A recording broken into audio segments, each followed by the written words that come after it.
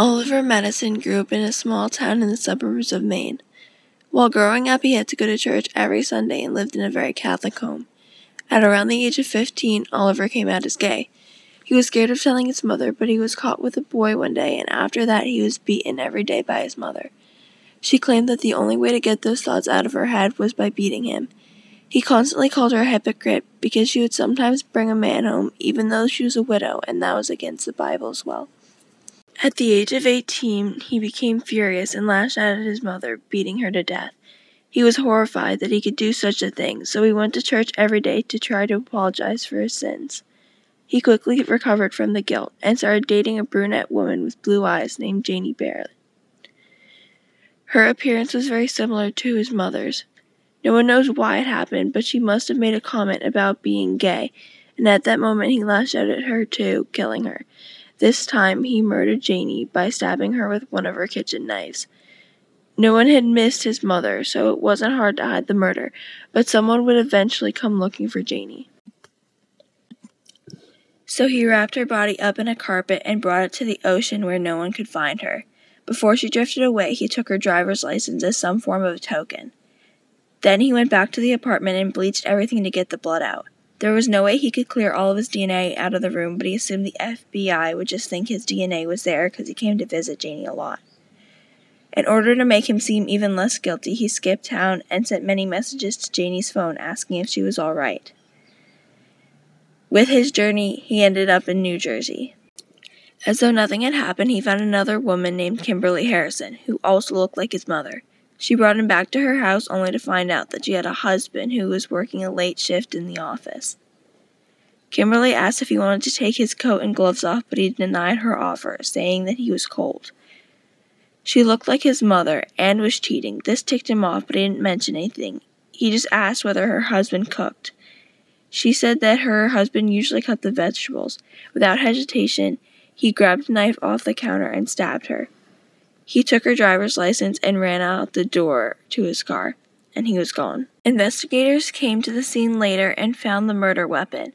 They brought it back to the lab to test the DNA, and the husband's DNA was on it. They checked the doorknob, and there was DNA belonging to multiple people. There was no sign of a forced entry, and there was no witness to testify, so they arrested John Harrison for homicide. The autopsy of Kimberly showed that she was stabbed 7 times. She also had defensive wounds on her hand, as if she had tried to block the blade before it went into her chest. Her neighbor testified that she saw a man running out of the house, so the detectives interviewed her. I saw a man running out of Kimberly's house the night she was murdered. Could you describe him? It was dark, so I couldn't see much, but he looked tall and ran fast. Was he holding anything? Not that I can recall. Did you know Kimberly's husband well? Yes. Do you think he could have done this? No, he's one of the nicest people I know. Did he ever fight with Kimberly? Yes, but nothing serious. Is there anything else we should know? Not that I can think of. Thank you. Again, Oliver skipped town and moved to North Carolina, where he found yet another woman who fit his description. Brunette, blue eyes, and a cheater. She brought him back to her apartment, which was right above her husband's dentistry. Once in the house, he tied her up and brought her down to the dentistry. While he was there, he overdosed her with local anesthesia. DNA was swarming through the dentistry, so the DNA couldn't be tested to identify him. He took her driver's license and drove to Kentucky. The only 2 people who could get into the dentistry was the dentist and his wife, so the dentist was arrested for homicide. While in Kentucky, he found another woman who fit the same description. This time, the husband was a contractor, and the murder weapon was a hammer. Oliver shattered her skull with the hammer. He wore gloves again, so no DNA was left. He took her driver's license and left. This time, he drove to Iowa. The autopsy showed that she had been hit with the hammer to knock her down before he shattered her skull with the hammer. In Iowa, he found yet another woman who fit the same exact description.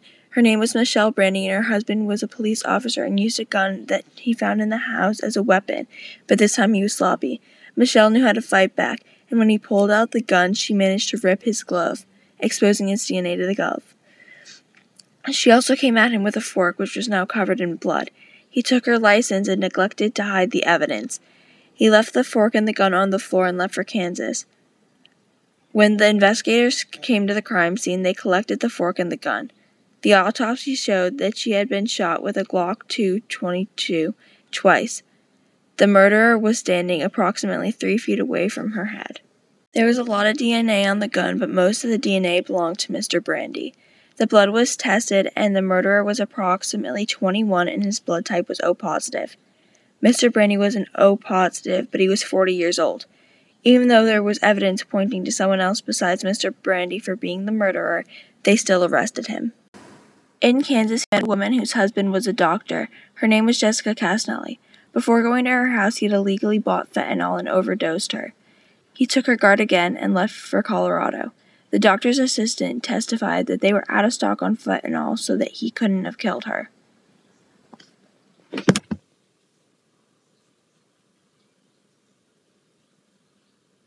Richard couldn't kill a soul. He works to save lives, for God's sake. Other than being a nice guy, is there another reason he couldn't have done it? He was with me the whole night. Do you have proof? No, how was she killed? She was overdosed with fentanyl. He couldn't have done it then. We didn't have fentanyl in stock. We used it up the day before the murder. I have the record in my order history. Is there anything else I should know? No, that's it. Thank you. Her claim was disregarded and the doctor was arrested for homicide. In Colorado, a woman named Becky, someone who fit the description, filed a complaint saying that she felt like a man was following her and tried to seduce her. They did a sketch on the man and identified that it was Oliver. A man showed up at the bar I work at several nights in a row, but he came to my door last night and tried to come in just as my husband was arriving home, and then he ran. What did he look like? He was tall and big. He had curly brown hair and brown eyes. He was wearing jeans and a sweatshirt. Did he say anything to you? He said that he needed to fix something in my house. Did he do anything before he ran? No, but he jumped when he saw my husband. Is there anything else we should know in order to catch him? He has a cross around his neck. Is that all? Yes. Thank you. They found Oliver lurking around Becky's house, and once he caught sight of the police, he ran. The police followed him to his van. When the police knocked on his door, he opened it right away and asked them if everything was all right. They told him that he was under arrest, and he acted like nothing had happened, so they searched his van, and they found a collage of driver's license hanging on his wall. They looked up all the women that were on his wall, and they had all been murdered. They got in contact with the detectives that were studying each case, and they all said that they had arrested the husbands of the women. Oliver was now a suspect for all the murders, and he was put on trial. Once in the court, he confessed to all the murders while his lawyer was trying to get him to stop talking. Oliver explained that God had been telling him to kill all of these women because they were going against the Bible just like his mother. When they asked him where his mother was, he told them that she was his first murder victim. Oliver went straight to death row.